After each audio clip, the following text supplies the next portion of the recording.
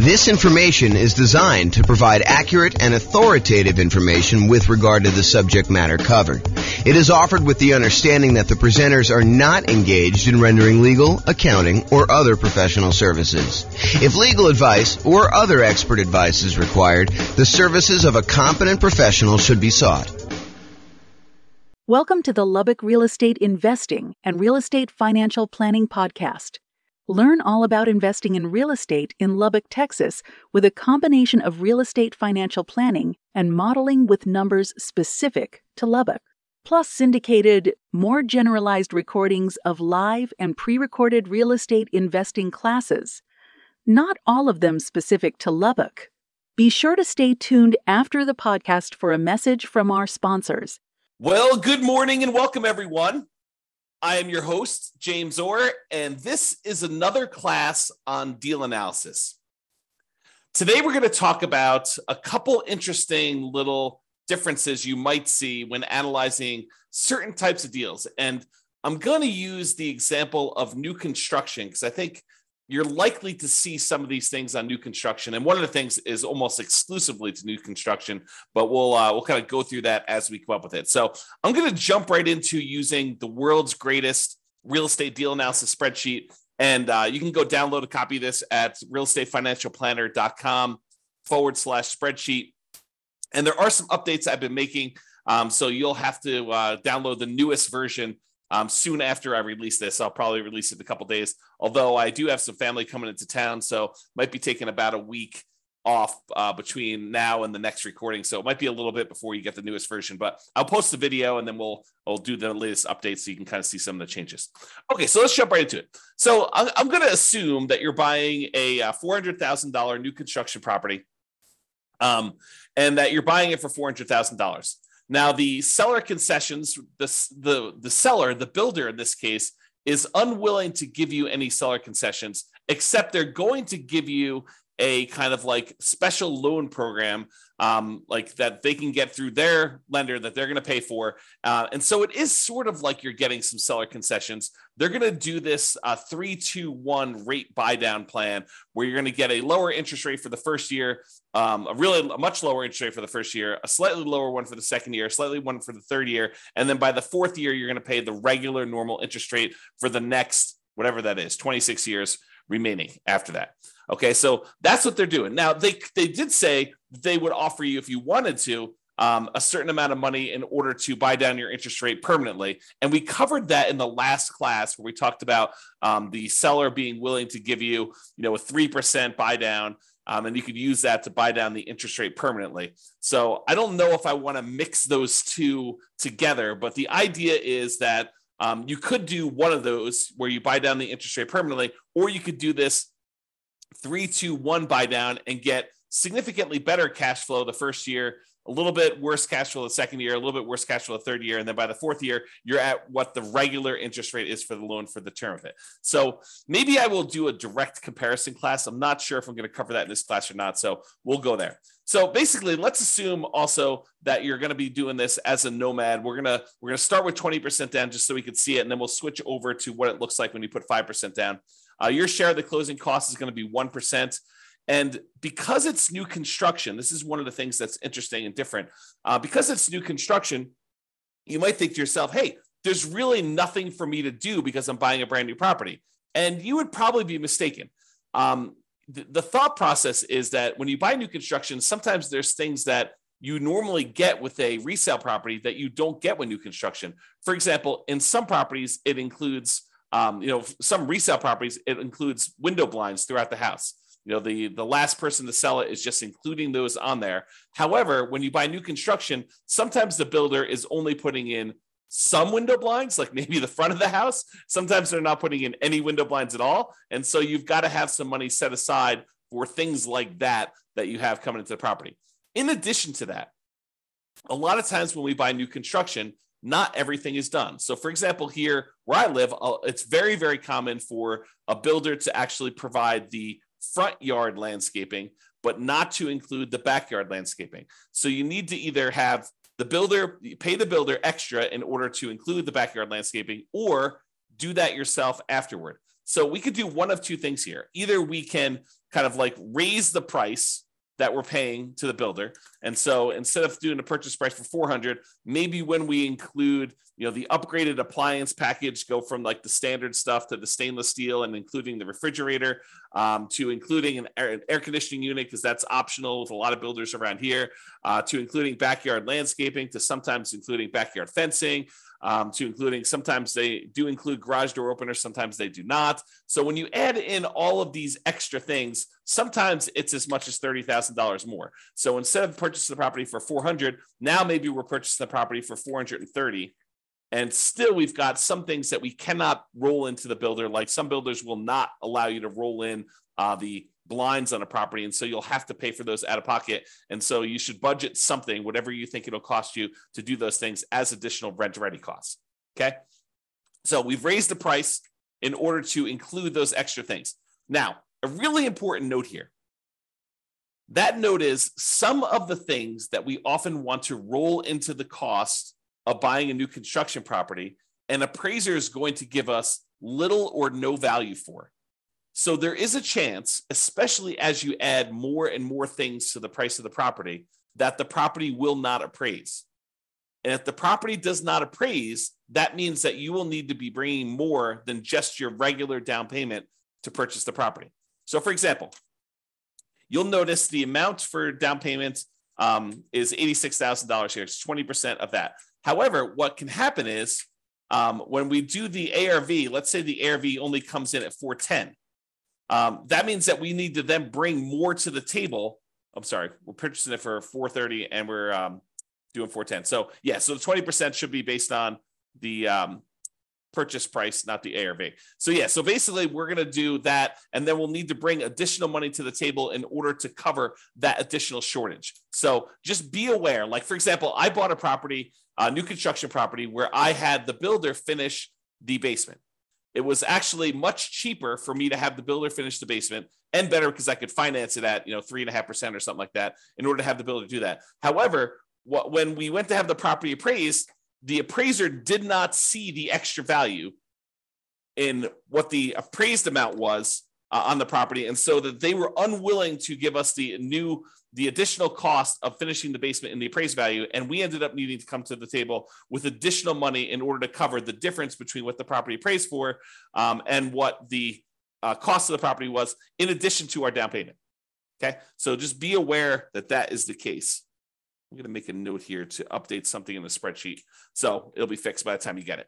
Okay, cool. So rent ready cost, you can see that there. And then we calculate the cumulative negative cash flow in this particular case. I'm going to adjust the monthly rent up to about what it would be.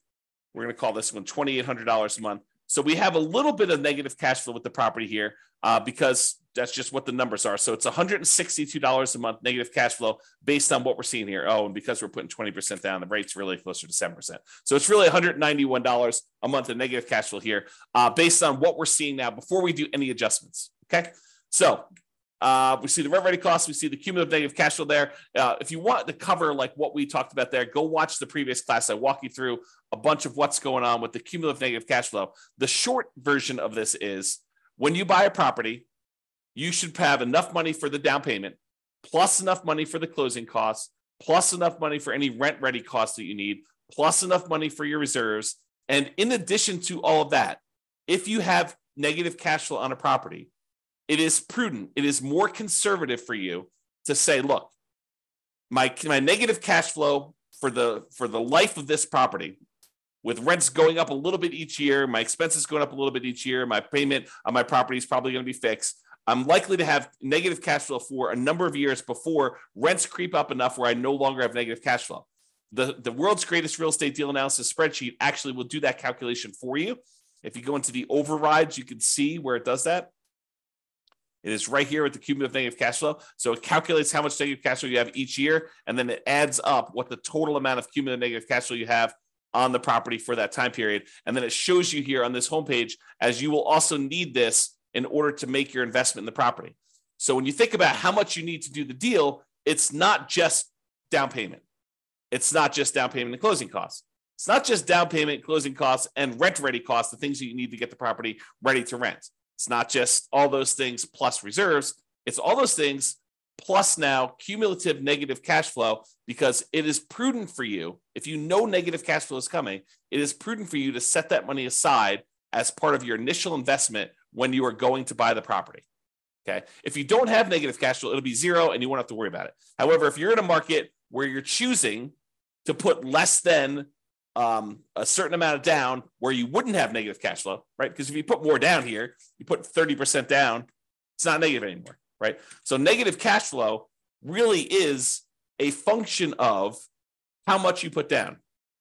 It is deferred down payment. If you put more down, you wouldn't have it.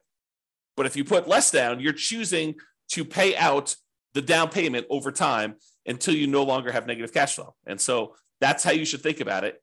If you're in a market where if you put a certain amount down, you're likely to have negative cash flow, and you're choosing to put that amount down, you're choosing to have negative cash flow. Now, of course, this is in addition to, obviously, try to select a deal where you don't have negative cash flow. Optimize for picking the right deal. But if you're in a market and you're trying to do a strategy where, this is the strategy because you put this amount down, and this is the best property you can find in your marketplace in our current market conditions, you have a choice. You can either not make the investment, continue to save money until you have more to put down, or you could choose to put this amount down and have the negative cash flow. And then you got to evaluate whether that makes sense for you by looking at the overall deal and making that analysis. All right. So this shows you that numbers we did there, put it back to 20%. That's good. So the mortgage interest rate, if you're doing a non-owner occupant, we're calling it 7% right now. And you can see what that looks like. If we go to a owner occupant loan, we're going to lower that the tiniest bit, and we're going to add PMI in here. So we do have PMI added in right now. So this is really zero when we're doing the initial analysis, because we don't have PMI because we put 20% down right now. And so negative cash flow is negative $191 a month. Monthly rent on the property is $2,800 a month. The vacancy rate, we're saying the vacancy rate for a brand new construction property is going to be about 3%. That's because we're starting usually 60 to 90 days ahead of time when we are trying to fill the vacancy. Property taxes are based on whatever the property taxes are in your marketplace. In this case, we're using 0.56% to estimate that. Property insurance on a $430,000 property, probably in the $1,450-ish range. Go check with your insurance agent to get that number. The HOA dues, we're going to say this is $350 a year for HOA. We're assuming the tenant is paying the utilities on the property. So they're paying the electricity and water and everything. So our share as the landlord's utilities are zero. If you're buying like a duplex or a triplex or a fourplex, and you had a common area where you were paying some of the utilities, you'd put that in here. Or if you were paying the utilities on a property and then billing back, you might increase the income on the property and then put in some utilities here. But in this case, the tenant is going to put them in their name, and we're not going to be responsible for any of them. Some people would prefer, they're going to say, look, when the property is vacant, I'm paying the utilities. I'm going to put a small number in here. I'm going to put, whatever it is, $20 a month or, $240 a year in order to account for that really small amount of time that I've got the property and I'm responsible for utilities. I don't usually do that. I usually include that as part of the vacancy percentage, but it's up to you as to whether you prefer to do it that way or not. And then if you have any other expenses on the property, if you had snow removal, or if you're offering lawn service or stuff like that, you'd put those here in other expenses. Now, maintenance. Let's talk about maintenance, because this is one of the interesting things that's different when we're talking about analyzing a brand new construction property. So if you remember from before, I have a separate spreadsheet here. Let's see here. Can I do this? Let me do something here. I'm going to stop sharing my screen for a second, pull up another spreadsheet. Okay. And share my screen again.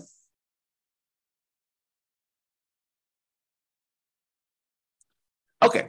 So if you remember in a previous class, I went over this CapEx and maintenance estimator for rental property calculator. And this is the advanced version. There's a really simple version where you just kind of put in all the numbers for the costs for all the different things you've got in here. And then how frequently you need to replace those things. So you can go ahead and adjust whatever you want to do. If roofs are not $12,000 where you are, if they're $14,000 on a property you have there, and then the frequency of replacement is these last 24 years in your marketplace, you can adjust all these numbers and you can see kind of like what they end up being, and that's even in the basic calculator. One of the differences in the advanced one is the advanced maintenance and CapEx estimator for rental property allows us to put in the age of these things when they start. And the reason why we want to do this is, imagine for a minute you're buying a property and you're buying a property that's about 15 years old and it has the original roof. Well, you know that you have a $12,000 expense coming up, and usually roofs last about 20 years, but you're already 15 years into the life cycle. So you now know that you have a $12,000 expense coming up, not 20 years in the future, but because the roof is already 15 years old, you know that it's coming up in 5 years. So we'd have to put in the age at the start for that roof as 15 years old. Now what we need to do is we need to save up in our maintenance budget $12,000 over 5 years because we know that we have a roof coming, right? And so the new spreadsheet, it's not new, it's like a year old at this point. I think I did it in, early of 2022 is when I built this brand new spreadsheet. But basically, it allows you to go in here and say, here's all the different things I have for maintenance. You can add in a bunch of extra ones if you have additional things on your own property. And then you put in what the cost is in today's dollars. And then I automatically adjust for inflation for you. So we know that, if you're planning for a roof and you're saying it's $12,000 today, well, I can tell you for certain that in 20 years from now, a $12,000 roof today is not $12,000. So if you think you're just saving for $12,000 20 years into the future, you would be incorrect about that. You need to say that $12,000 increasing at whatever the inflation rate is, 3, 4, 5, 6%, 7%, whatever you think inflation is going to be, you need to be saving that amount of money. And that's coming in 20 years. So you put in all these different ones in today's dollars. You put in how long that they last for, what their average lifespan is in frequency in years, like how often you have to replace them. And then you put in how old each one is, and it will redo all the calculations for you. So why do I tell you this? I'm telling you this because with a new construction property, all of the age at the start is 0. So something magical happens where normally we would have things coming due within a year or 2 or 3 or 4 or 5, and things could happen all over the place. When you buy a new construction property, you have this magical period where you're very unlikely to have any major CapEx or significant maintenance type expenses on a property in the first, let's call it 5 years or so, whatever the time period is for kind of doing these frequency of replacements. So you have this sort of soft period where you really don't have anything coming up there. So if you wanted to be more aggressive in your deal analysis, you could choose to lower the amounts you are setting aside for maintenance in the first 5 years, have it steadily increase over the first 5 years, and then be at full capacity after the 5-year point, knowing that you're going to have regular maintenance probably happening closer to then. The reason you could think about this is if you bought 100 new construction properties all at the same time, and you had all the numbers for the 100 of them, you are less likely to have maintenance in that first year because almost all of them are new. Are you going to have some maintenance? Is something going to break? Sure. Is it usually going to be covered by the home warranty given by the builder? Yeah, in most cases, it probably will. Are there some things that will not be covered?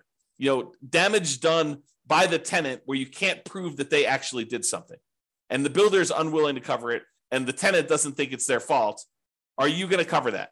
Yes, no doubt you are going to be responsible for that. Okay. So in those cases, you could think to yourself, I'm going to have these really small maintenance numbers for year 1, maybe a little bit more in year 2 as certain things are more likely to break then. And you're getting further away from maybe the builder warranty doesn't cover things into that year 2. And then you kind of see this build up over time. So if you think about it, if you had 100 properties, the chance of you having maintenance in all 100 of them is very close to 0 in year 1. It's probably a little bit higher in year 2, a little bit higher in year 3. And by the time you're getting to year 5 or so, it's probably at its full on capacity where you probably have a regular ongoing maintenance, just like you would with any resale property.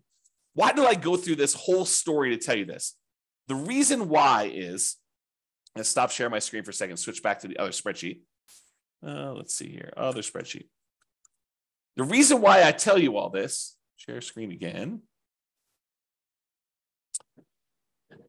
is because some people will choose to take advantage of this in their deal analysis. They will choose to go to the override section. And I'm not suggesting you necessarily do this, although it is reality. I think when we did another class before on CapEx, we had another investor run through their whole entire portfolio, which consisted of a bunch of new construction properties. And we showed that this is a real phenomenon, that this lower capital expense number for new construction properties is a real thing. So you could go down here let's see here. Where's maintenance? Maintenance percent. So instead of having 10% every year for the first 5 years, we basically could go in and say, look, in the first year, maintenance is going to be 2%. In the second year, it's going to be 4%. In the third year, it's going to be 6%. In the fourth year, it's going to be 8%. And then from then on out, it's going to be 10%.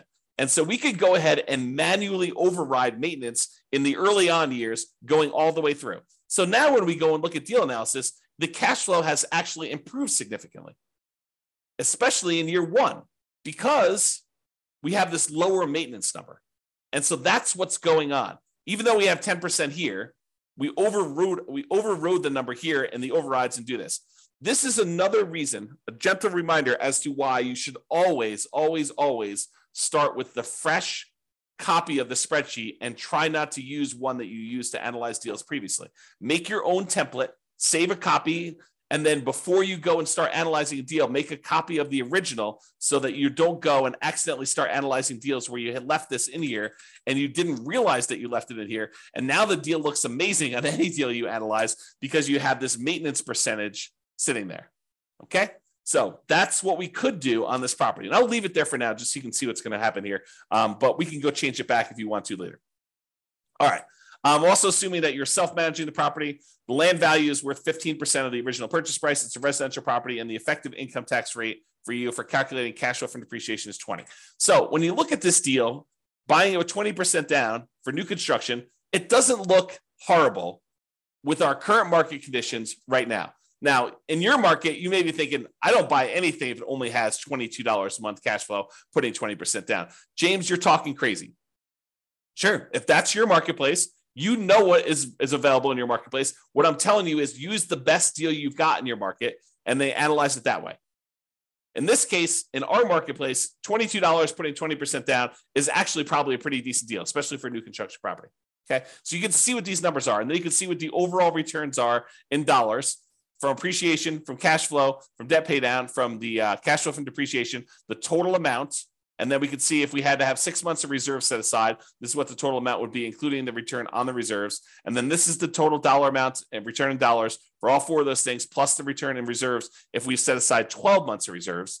And then this is the return on investment, your ROI for each one of these. We could show you the cash on cash return here, or the cash on cash return is actually all of these as well. It's the same number. And so you can see how it is overall. And you can see what the overall return would be if you sold the property after a certain number of years. You can look at the annualized return on investment, the compound return on investment, or the internal rate of return if you're type of an IRR type of calculation for them. Okay. I'm not going to cover return on true net equity or the cost to access equity or all that other stuff. It's all on here. We're going to cover that in future classes, but you should be looking at those, in my opinion. All right. Now, I'm going to now go and talk about buying this property as a nomad, and I'm going to show you what happens if you use the builder's 3-2-1 buy down type of dealio and how to do that. Okay, so there's a loan program right now where the builders are allowing you to, sellers are. I mean, sellers can pay for this as well, but the seller or the builder is paying for a fee in order to give you preferential financing with their lender. And they have, and you can probably get this from other lenders if you're willing to pay for it as well. But I'm using it in the context of the story that the builder is providing this as a perk for you to buy the property. And so they're paying a fee in order for you to get a exceptionally low interest rate in year one, a little bit worse in year two, a little bit worse in year three, and then finally the full on regular interest rate in year four. So I'm going to switch this over now, and we're going to go to a nomad property. So we're putting 5% down in this case, still have the same rent ready costs. We're still paying all that extra stuff in order to have the builder roll the things into the loan there. We now have much more significant negative cash flow, though that's going to change a little bit here in a second. We're now going to go to 6.875%, which is the rate you can get if you just got the loan straight up yourself. Private mortgage insurance, we'll call that 0.4 or so. PMI drops off at 80% loan to value. And so now you have significant negative cash flow on this property, even with that maintenance in effect, where we have that lower maintenance because we did the 2, 4, 6, 8, 10 maintenance plan over the first 5 years. Even with all that in place, we have this pretty significant negative cash flow on the property. Now, if we came in here, and I think in the last class, we increased the closing cost to 4%. We brought down the rate to 5.625. And now cash flow is a little bit more reasonable at negative 177 a month. When you add that to the cash flow from depreciation, the tax benefits you get by owning the property, actually the true cash flow, including the cash flow and the tax benefits, is $45 a month positive. So when you do that, if we were going to go buy down this rate, you could do that. The negative cash flow is significantly lower when we do that. And so it doesn't look as bad. So try to remember this as 177, negative 177 is what the cash flow is, because we're going to do a different version of this. So instead of doing that, where we bought down the rate using 3 points in order to get the rate now what we're going to say is this. We're going to have the builder provide as a perk this special buy down loan.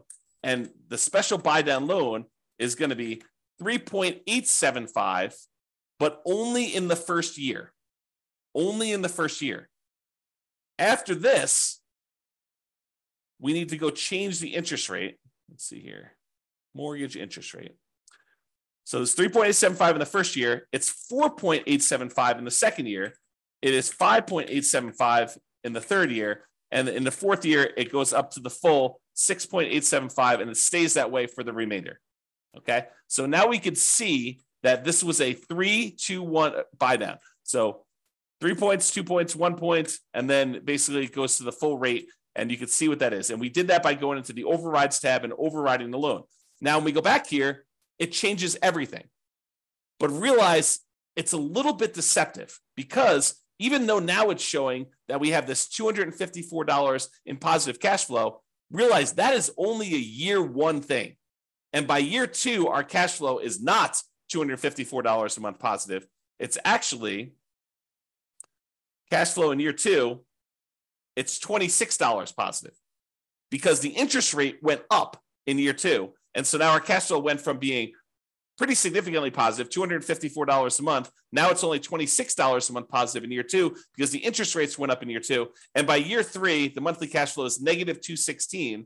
In year four, it's negative $472. And then it gets a little bit better until we get to be positive here around year 10. Okay. Because it went back up to the normal interest rate.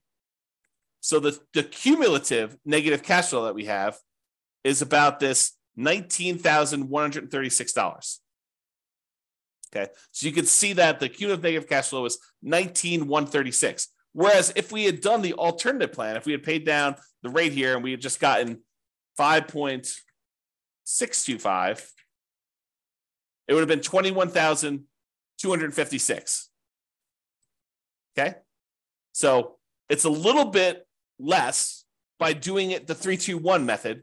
And in that first year, you have less negative cash flow. There's a chance, you can't rely on this, but there's a chance that interest rates will come down in the next year or two or three, and you'll be able to pay some money.